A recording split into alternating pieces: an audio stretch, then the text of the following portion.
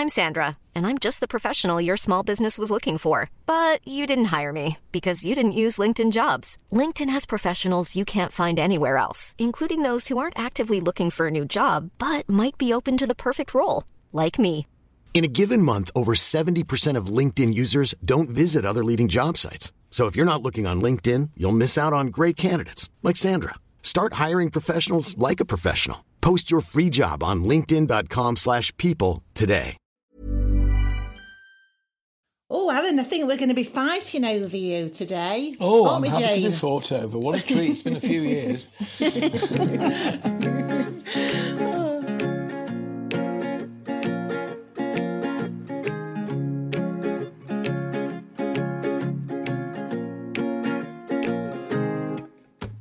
Long hot days in the shade of some big old tree. We saw, we're grateful that you had us on your show before Christmas, and it was such festive cheer. We so enjoyed having all the Christmas treats on your show, Alan. They were so delicious. Well, we make sure, we always make sure that at the end of the programme there's something best of British to try, whether it's alcohol or pies or whatever. So it's, that's your sort of reward for being kind enough to sit there and be grilled by me. Oh, and the truffles. Has anyone ever thought... Oh, yeah. They were good. I just wanted to... but you were... it was tempting, though. I just wanted to not be interviewed and just be eating all the time. Well, come along another time, Jane, and just eat, and we'll just keep cutting away to you enjoying yourself. She loves the food, Alan. Jane does. You wouldn't know to look at her, would you? I'd love that. When I first lived with Jane, when I was a student, she used to make these Lancashire hot pots, and but she never shared them with me. She just ate the whole pot herself. I was very greedy, very, very greedy with my food. You see, I look at you, Jane, and I have to be a little bit careful because there's a tendency with gentlemen of a certain age just to spread around the central portions, just get a little bit bigger. And then I see people like you absolutely putting it away, and that there's nothing of you. And I think, metabolism is not fair. I know, I do feel but very she's blessed. like a bee, though. She's like a bee, though. She never stops. She'd be a very good worker bee. I think she'll have to go and join a hive next year, and she'd go pollinating the flowers. She'd do it, wouldn't you, Jane? Well, no, Give but you I'd a eat feather all the duster. honey, so there'd be no stores for the winter. Well, you know what they say. She eats like a bird, 4.5 times her own body weight daily.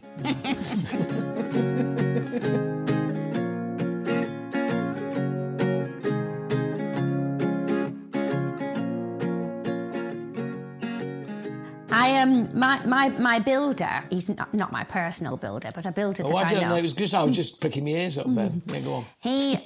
He absolutely loves you, Alan. And he said, Alan Titchmarsh, he's from the northeast. And he said, I can do anything with a garden. He just looks at it and he just transforms it. Like just looking at it, he transforms it.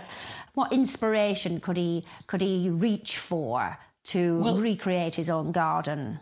Sometimes it's such an obvious thing to say, and I always feel a bit stupid when I say it, but the thing to do is to go and look at the gardens that are nearest to you.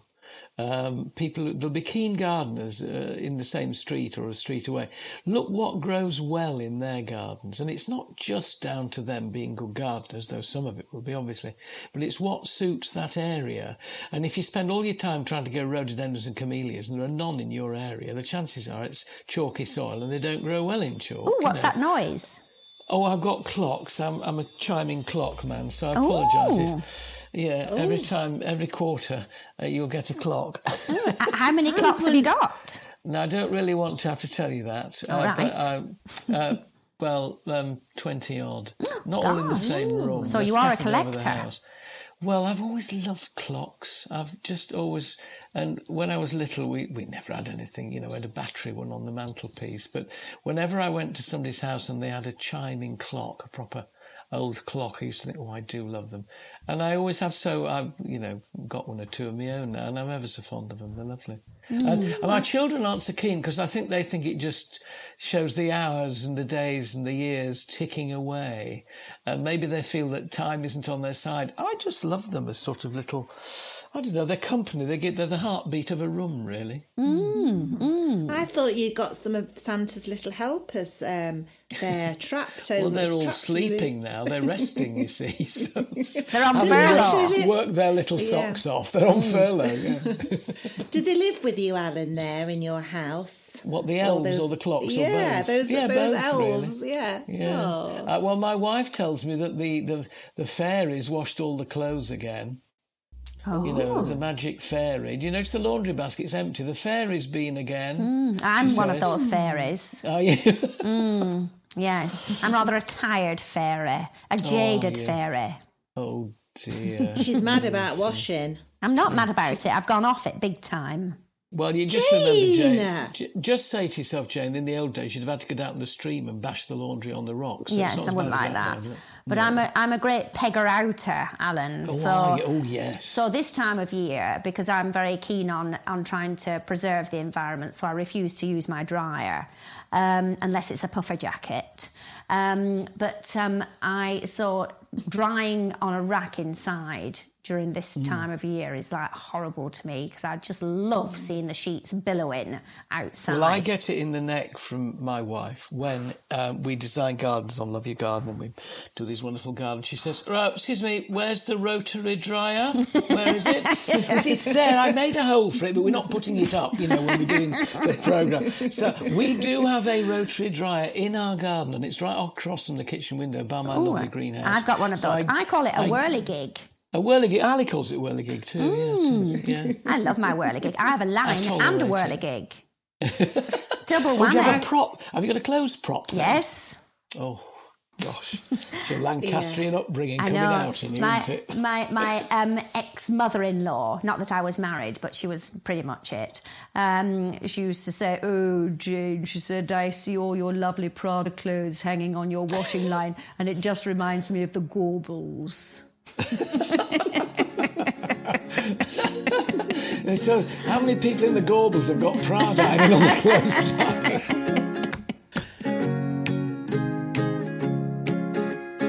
Now we're into the spring. The spring is on its way.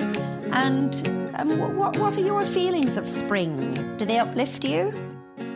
Oh, every year without fail. I mean, it's the start of the gardener's year, It's not so much January, which is the start of the gardener's year. It might be the start of the calendar year, but you've still got a bit of time as a gardener sort of get your ducks in a row or your rose bushes in a row before the sort of growth starts in earnest in March. And I think that I always say the difference between gardeners and farmers is that gardeners always think that next year, i.e. now this year, will be better than last year, and farmers always know it'll be worse, So we're optimists, and I think the thing about gardeners is we're enjoying the moment, but we're always looking ahead and we're planning for what's to come. So it means you're always feeling responsible for the development in the countryside or that little piece of earth that you call a garden, and it lifts your spirits, particularly in a year like we've had, that people have realised that the improvement to their mental health just by having a bit of space outside and by getting their hands in the earth and maybe sowing a few seeds, maybe even growing some food. It is so important to us, regardless of whether or not we're professional gardeners or keen gardeners. Just being in touch with nature, I think, has been a great salvation for so many people.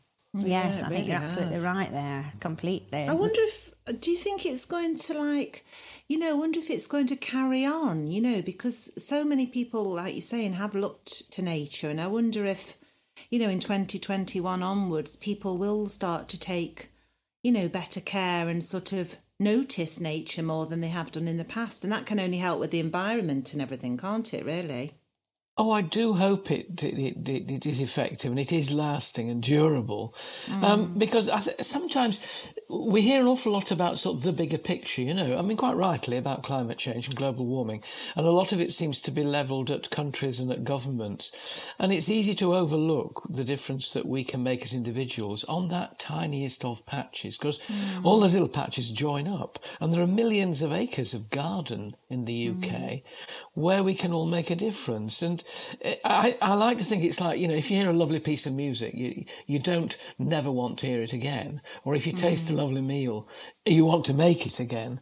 You don't think, oh, well, that was very nice, I remember that. So I'm hoping that just a little bit of gardening or a little bit of, being involved in the countryside will be a legacy that people want to keep revisiting and realise not only the benefits to themselves, but the benefits to the planet. Yes, absolutely. I mean, doing the bee podcast with Esther, we learnt on one of the episodes about, I learnt about bee forage and to think about planting flowers that bees love is also a nice, exciting thing to think about for the spring. And we're talking particularly about borage and then getting borage honey. The idea of planting some borage in my garden actually fills me with quite a lot of enthusiasm. Well, the lovely thing is, Jane, it's easy to grow. Once you've sown borage, you will have it forever. It seeds itself about, but they're easy to pull up if you don't want that many of them. Mm-hmm. And it's got such a pretty blue flower. And I love it. You can dribble borage flowers over a salad. They're edible, but they also look pretty. And the fact that they're also a good bee plant is a kind of double whammy, really. Yes. So do they need much sunlight? They do like sun, they like full sun, but if you sprinkle the seeds anywhere, and I say that anywhere on Earth, they'll come up. Oh, right, okay. Oh, that's good. I shall get some borage seeds. Do you think they grow on the moon, Alan? It always amazes me when people say, oh, I want to be on that rocket to the moon, or I want to be on that rocket to Mars. There is nothing I would less likely volunteer for than leaving this wonderful green planet. Yes, for an arid land. Oh, absolutely. It's funny, actually. I do like a bit of winter sun. We're not getting there this year. We occasionally go to Barbados just for 10 days usually in the middle of January, just to warm the bones, and it's a lovely break. But you see all these travel posters and at all times of year, and what have these travel posters got? Well, there's 3 stripes, aren't there? The bottom stripe is yellow, and that's sand.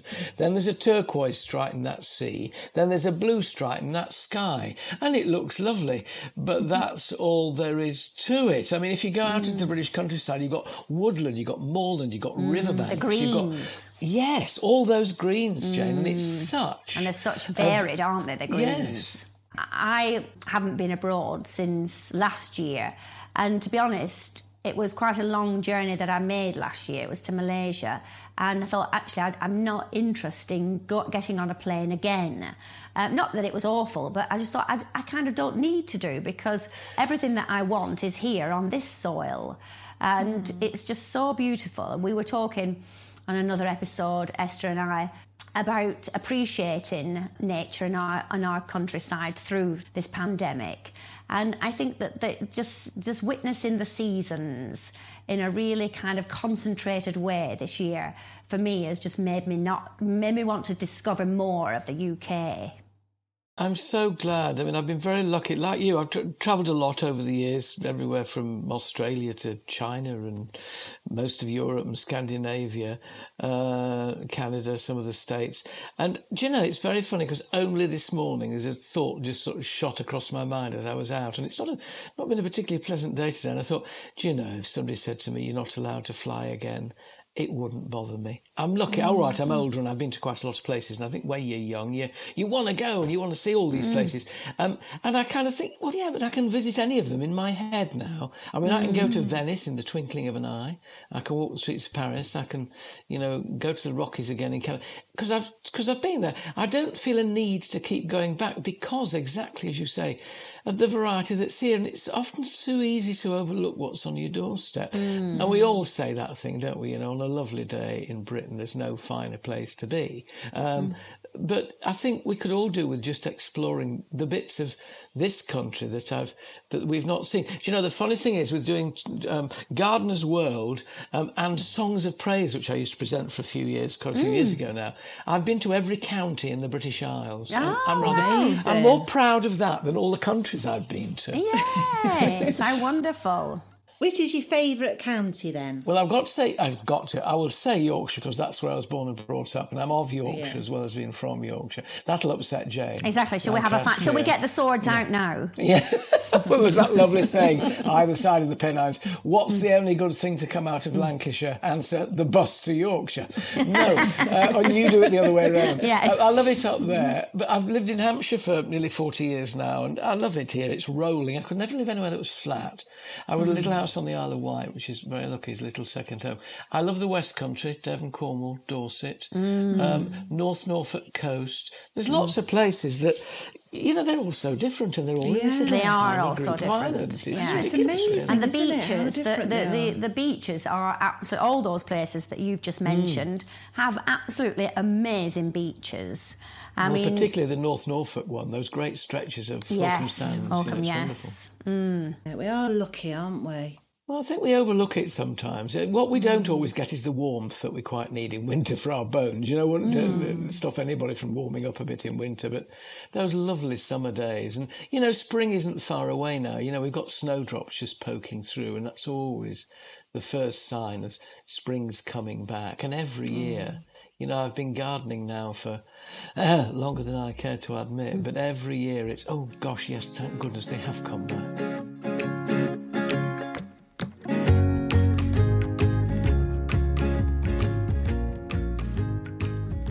I'm not really, I don't think I've got green fingers. I sort of have spurts of enjoying gardening and then not enjoying it. But I know you and Esther, obviously, are both very keen gardeners and do have green fingers. Do you think it's just an innate thing? I can't say that. Do you think it's just do you think it's just a natural thing? Do you think it's just a natural thing that you have with gardening? Or do you think that you can grow good at it?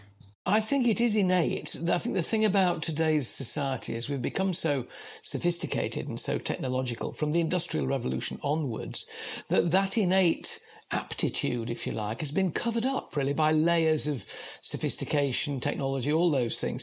And it's really just a matter of uncovering it. It is instinctive. It is, you can learn about it. I've never stopped learning about horticulture, botany and things that grow. But if you get a feel for it, and generally speaking, that feel comes when you just kind of calm down, dear, it's only a garden. That sort of just pause from it, look at it and think what it's doing, think what it needs by virtue of where it's growing. That's a plant. Look, it's growing in the shade, so it obviously quite likes shade rather than why would I dig that plant up from the shade and plant it in a parched, sunny spot, where in a parched, sunny spot, a geranium will do very well, but pelargonium, but it wouldn't really like the shade. And so much of it is common sense, Jane, really, and observation. But I do believe you're right, it is innate, and some people it's closer to the surface than others. And obviously it's right up at the surface with the likes of me, who probably are not quite so good technologically. When did you first discover your talent? Well, it was an interest really that kind of, and I think if you're interested in something, and you can do it, then it becomes a talent, I suppose, really. Or maybe you do it because it's something you can do. And there's nothing like a bit of success to encourage you to carry on. I mean, looking at your own career, if you'd been, as we all often are, panned by the critics and not given encouragement or not let known that you were very good at what you did, you might have given up on it. Yes. And in the way, it's the same with gardening. If you put a seed in and it comes up, you'll have another go and you'll try something else. And the greatest gift, the people who are luckiest in life, I maintain, are those who discover what their aptitude is, because I firmly believe that we are all best at something. Yeah, We've got to I be by agree. virtue of our individual DNA makeup. The lucky ones are those who find out what that something is. Yes, absolutely. That's very true. Oh, you're good on philosophy, aren't you? Oh, but I can't spell it.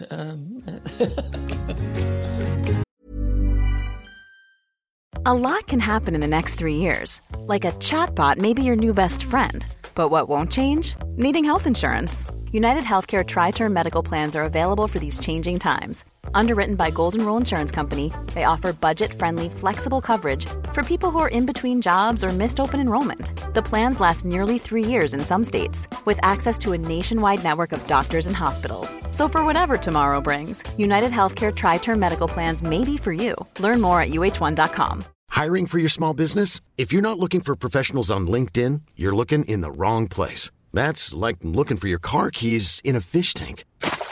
LinkedIn helps you hire professionals you can't find anywhere else, even those who aren't actively searching for a new job but might be open to the perfect role. In a given month, over 70% of LinkedIn users don't even visit other leading job sites. So start looking in the right place. With LinkedIn, you can hire professionals like a professional. Post your free job on linkedin.com/people today.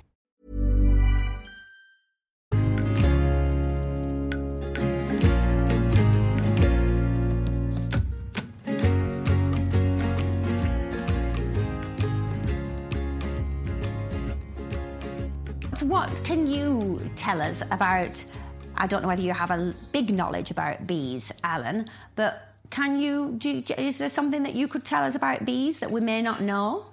Well, I think that the thing about them is that, well, the one thing that you should know is that they need single flowers, i.e. flowers with a proper middle, with nectaries and pollen. Double flowers, which are all petals, where the floral parts in the middle have been mainly replaced by extra petals, like big hybrid tea roses and double flowered anything. There's less nectar and pollen available to them. But what they're not discerning about is whether things are British native flowers. So, you needn't get hung up on, I can really only have buttercups and daisies and dandelions and whatnot because they're British natives for bees, because bees are very adaptable. I've been very lucky. I had a lovely girl called Kate Bradbury who came to my little wildflower meadow here and totted up, and I've got at least 7 different varieties of bee in our little meadow, and that was quite exciting for me. Do you remember what the varieties were? Oh no, you see, I'm not very good at that. I can tell you buff-tailed bumblebee and that kind of thing. Oh, yes. I can't remember all the others, but I was just happy that they were here. Yeah, brilliant. I've gardened organically for more than 40 years now. I don't use any kind of chemical sprays or inorganic fertilisers because you don't need to. If you've got a mixed garden of all different kinds of things, you tend not to get epidemics. Yes, you get a few green fly here and yon, but you can squirt them off with a hose pipe. And I just like to think that I'm providing a little oasis for all kinds of wildlife. The thing is, you can't choose them, so the moles come as well as the Have you ever been tempted to get hives yourself? I've got hives, but there's nothing in them. I've always kept WBC hives as garden ornaments. I love them. I think they're wonderful. They are pretty, aren't they? And I never got round to keeping. I've got friends who do. And then I've got grandchildren now who are little, and I keep thinking, maybe I shouldn't put any. Maybe one day I will. I do think they're important, and I like to think that, at least I'm providing a food source, even if I'm not giving the bees a home actually on my land. But even, I don't think, honeybees nowadays, really, because there's so many people keeping honeybees and beekeepers are managing the diseases. It sounds like your wildflower patch is great for all the other pollinators, and they're the ones really that we really need to be looking after, all the bumblebees and suttery bees, because the honeybees, I think, are doing okay because we can sort of monitor them a lot easier, can't we? Yeah, and it is the sort of wild bumblebees that I'm most interested in. I was reading, tell me if I'm right, I saw recently that isn't there a bit of a concern at the moment that too many people are keeping bees? Or have I misread that? No, that's absolutely right. I think, I started keeping bees. I did like a course with a co-op, this Plan B, and they were trying to get, people to keep bees in the city. And at that point, about 12 years ago now, there wasn't many people keeping bees in urban areas. But, it's become quite fashionable. And, I've been to hives in central London where they've literally got no stores at all because there's so many people keeping bees. On rooftops, a lot of businesses, they want, a nice garden planted on the rooftop, which is great, but then they want a whole colony of bees, which of course in the summer is about 50,000 workers. And there's not enough there for them, yeah. Absolutely. So, I think that there isn't really, there are too many beekeepers. I think eventually, people will get the message, because if if the bees will die off, obviously, if they've not got enough stores, or they'll have to buy in their own honey, won't they? They'll have to start going to Asda.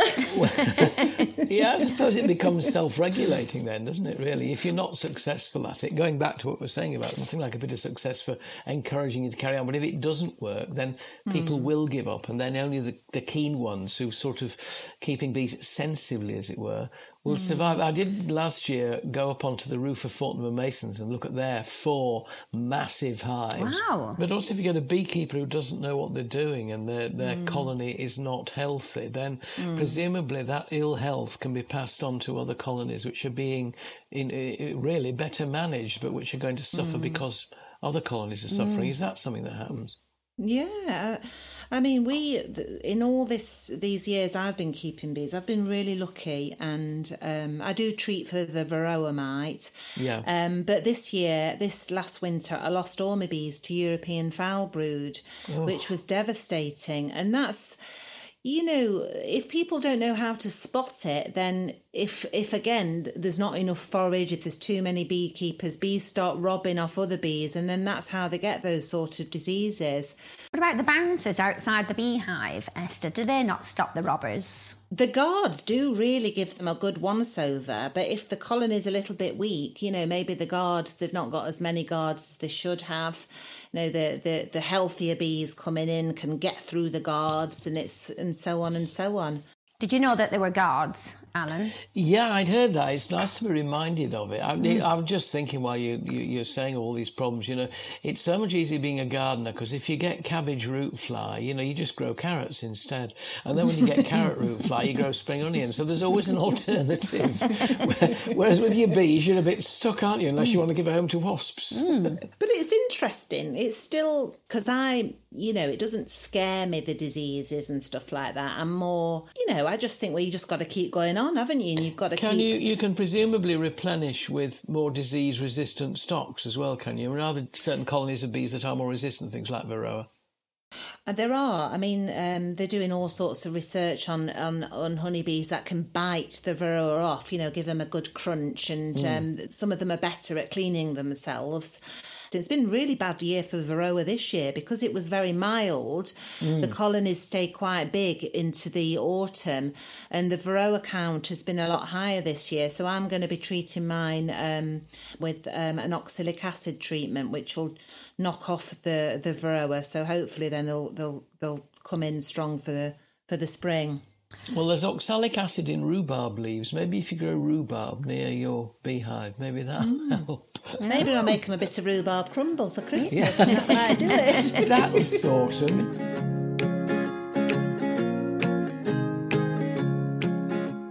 Can I just ask you a question just about, sort of approaching the spring and cutting back? Because I feel like I've always got that a little bit wrong. I have cut quite a bit back already, but as we're approaching spring, should I really have waited for spring before I started cutting back? Well, I try and do a balancing act, really, Jane, because some of the seed heads and the dead things are, they're food sources for insects and for birds. And they're also places where a lot of insects that we hardly ever see shelter. So you don't have to hack everything down in autumn to be clean and down to the ground. But round about now, yes, it is a good idea to just get going and start all those border perennials, herbaceous perennials. Herbaceous means they die down to the ground and they've got an overwintering root stock underneath the soil. You can cut all that off now, but compost it, don't throw it away. Rot it down in a heap, and you can then put it back on the soil as enrichment, come the autumn.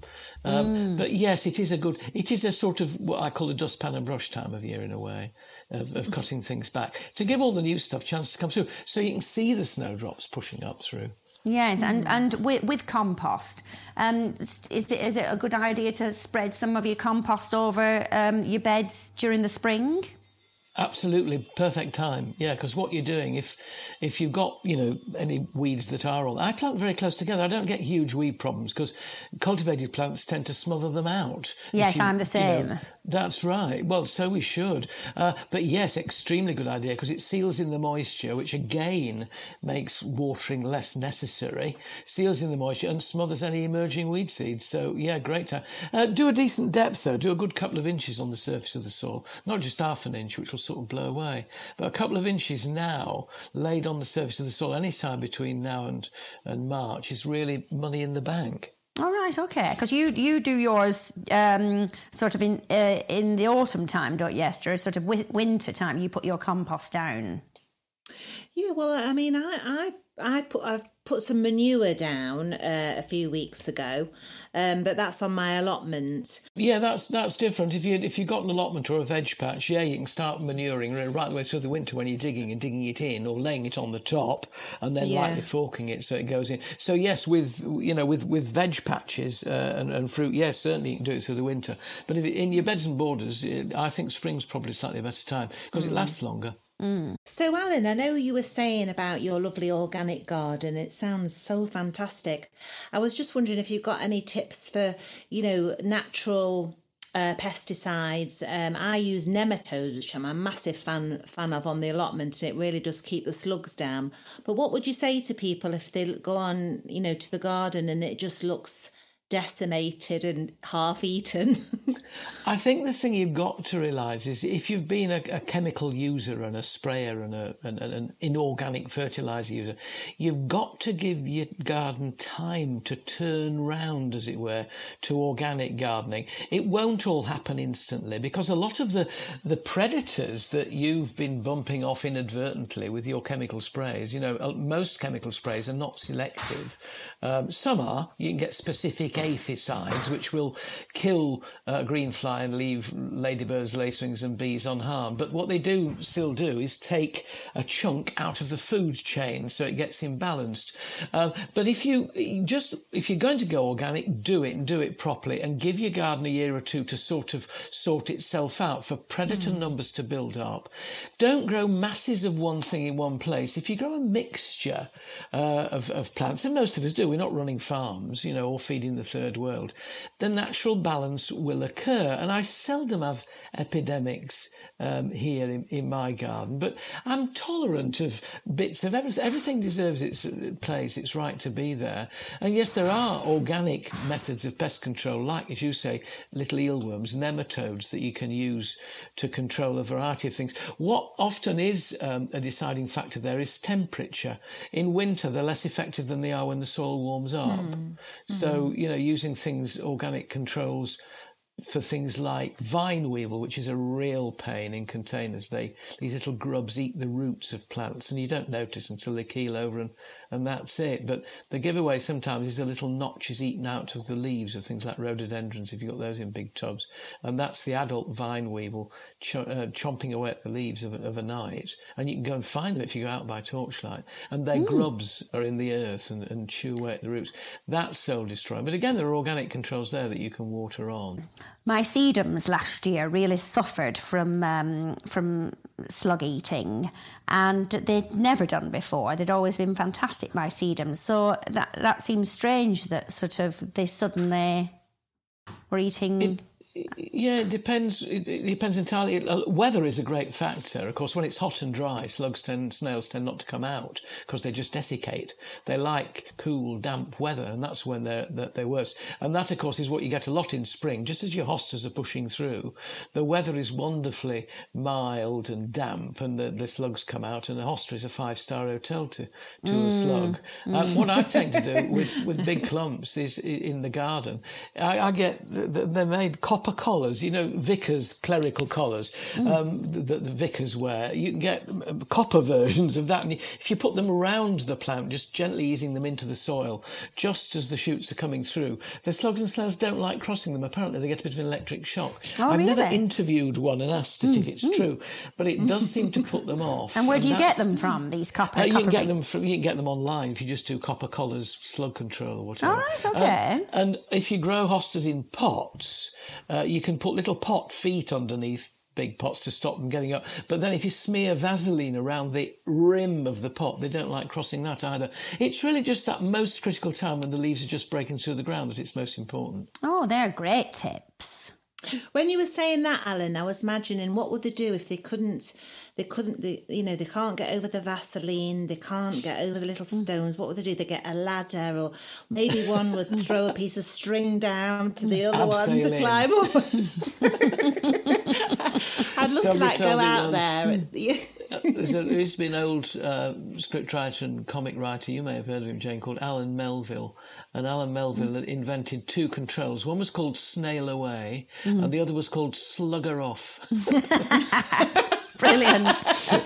Slugger Off. I love that one. That's brilliant. It's definitely, it's a good new animation, the Vaseline Rim, it could be called.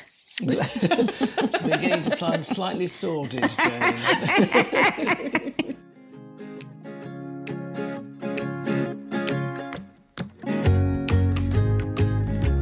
Alan, you know when it's like this time of year, do you sort of sit by your fire and decide what you're going to plant, or do you think, oh, this year I'm going to do this, like all gardeners? Or because you're an expert, have you got any more to learn? Oh, endlessly. I was told at college that when it came to experts, just remember that X is an unknown quantity and spurt is a drip under pressure. Very good. I remind myself of that regularly. Always. I mean, winter nights. It sounds terrible, now, sitting down with a seed catalogue, deciding what I'll go. I've ordered and got mine already. It's dreaming time. And, if you can't dream as a gardener, and as I say, think next year will be better than this, it's been courageous sometimes as well, and giving up on something that you've tried and tried and tried to grow, and you finally realise it doesn't actually like your conditions. It's not failure on your part. It's just growing the wrong plant in the wrong place. Yes. Change it. Yes, exactly. Start again with something else. And it's so funny when a plant does like your garden, it completely takes over, doesn't it? There's no middle ground, is there? Really? Yes. So, Alan, have you got a veg bed in your organic garden? Do you grow any vegetables, and what's your favourite thing to grow? Well, I do grow veg, and this last year during lockdown, my wife and I we were on our own because we were over a certain age, and ITV wanted to do a series called Grow Your Own at Home, and would we do it? But Alison would have to film me, so she did, bless her. And we did brilliant. six-parter in our tiny weeny veg patch, which since then, I have to tell you, we've almost doubled in size. We enjoyed it so much. I've always had an asparagus bed, which I love. Lovely. And that's perennial, that's permanent. You plant it, and for the first 3 years you're terribly good, and you don't cut any shoots off it at all, to eat. You keep it all, and then it's wonderful. The spears keep coming and you keep eating them. But we've got raised beds made out of sleepers, because I'm on quite chalky flinty earth, so I built some raised beds, sort of 2 sleepers high, railway sleepers high, filled it full of imported topsoil, which I use my own compost in as well. And we love growing stuff, and I think actually one of our favourites is climbing French beans as opposed to runner beans. Runner beans are quite flat and they can get quite stringy, but climbing French beans, which climb up out of the way of mud splashing, which often dwarf French beans are subject to, the climbing French beans are sort of pencil-shaped, wonderfully tender, and they crop over a long period. We love climbing French beans, but at the moment I've still got a few leeks left that we're still digging up. What about marrows? Yeah, but grow courgettes and you'll forget that you've got a courgette or two and they become marrows. Now, Mrs. T does very good stuffed marrow. Most people don't. Very nice. What you do, you get your marrow and you peel it, you cut it in half, you scoop out the middle, you put savoury mince in, you wrap it in foil and you stick it in the oven. And it's gorgeous. Love it. So there's nothing like just going out to your allotment and just, getting a handful of veg and thinking, oh, what am I going to do for tea tonight with this? And it's just so rewarding. I say to, people, just even if you can grow a little bit of something on your window ledge, even if it's a bit of salad or anything, you can grow a courgette in a pot. It's just so worthwhile to eat your own food, isn't it? There's it's such just a brilliant. sense of achievement, isn't there? It's the fact that you've done it. You just don't factor in your time, or you'd realise how much it cost you. But for pleasure and achievement, it's wonderful. Could you grow something like in an old shoe or a Wellington? Ooh.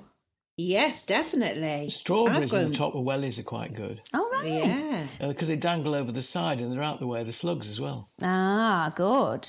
I worked on a community garden in a housing estate over the last few years in Islington, and we encourage people to grow things in Wellington boots and, old shoes and stuff. And it's amazing what you can do. You can grow. We grew some kale in a Wellington boot, and like Alan said, strawberries. Bit whiffy. A bit of salad, and I grew some succulents in a bra. Ooh. You see, I've never been able to do that. Well, I haven't got one. No.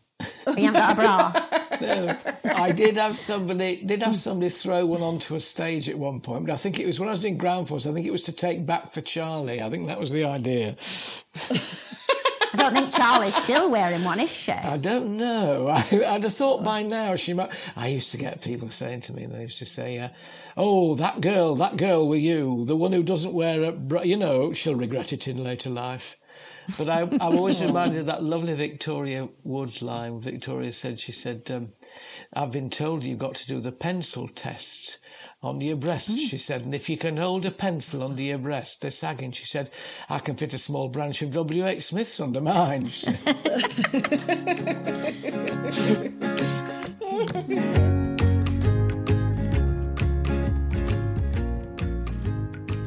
Now, you're patron of a charity called Horticap. And what does it do? Well, it's based up in Harrogate. It's a lovely organisation. They have greenhouses up there, and they provide therapy for physically handicapped, able-bodied, disadvantaged people, using horticulture as therapy. They do bedding plants in spring and summer. They do wreaths in winter.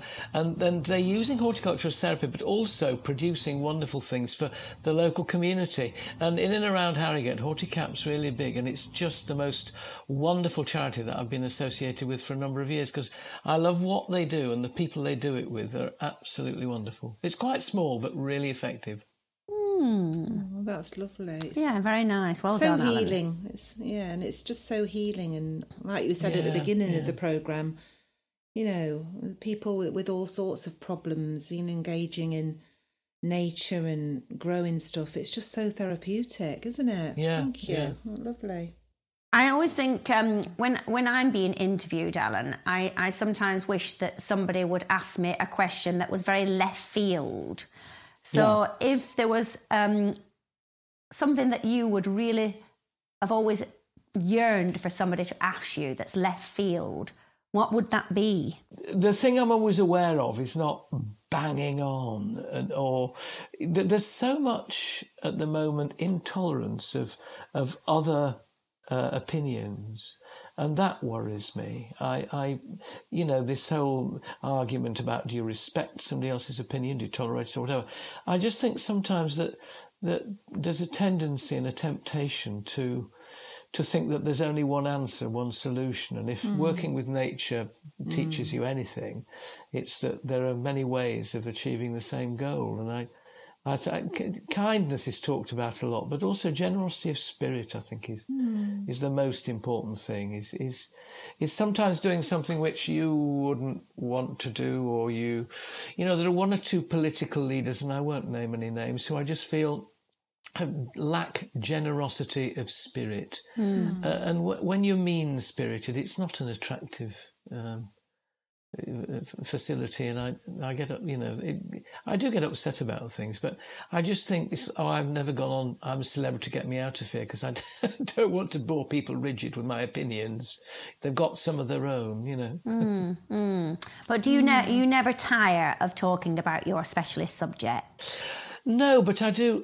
I love doing things like Love Your Weekend, because then I can ask the questions. I think when you're being interviewed, I hope being an interviewer, I can be a decent interviewee, but you do just hear yourself droning on, don't you, Jane? And you just think, I'd rather ask the questions and listen to somebody else who's more interesting. Well, that's what's been so lovely about this podcast, that I've been able to ask Esther and our wonderful guests, you included, questions, and it's just really nice to sit and listen. Yes, exactly. Yeah. It really is. It's so nice today. And, you're such a generous person. And I was thinking about nature and, the abundance in nature that we're so lucky to have. And, what you're just saying there, it just made me think about how, all these opinions don't mean anything in nature. Well, they don't. They? I mean, the most important thing, I sometimes, muse on what else I could have done with my life. And it's, I mean, acting was a hobby and I really loved doing it. I realise also that other people are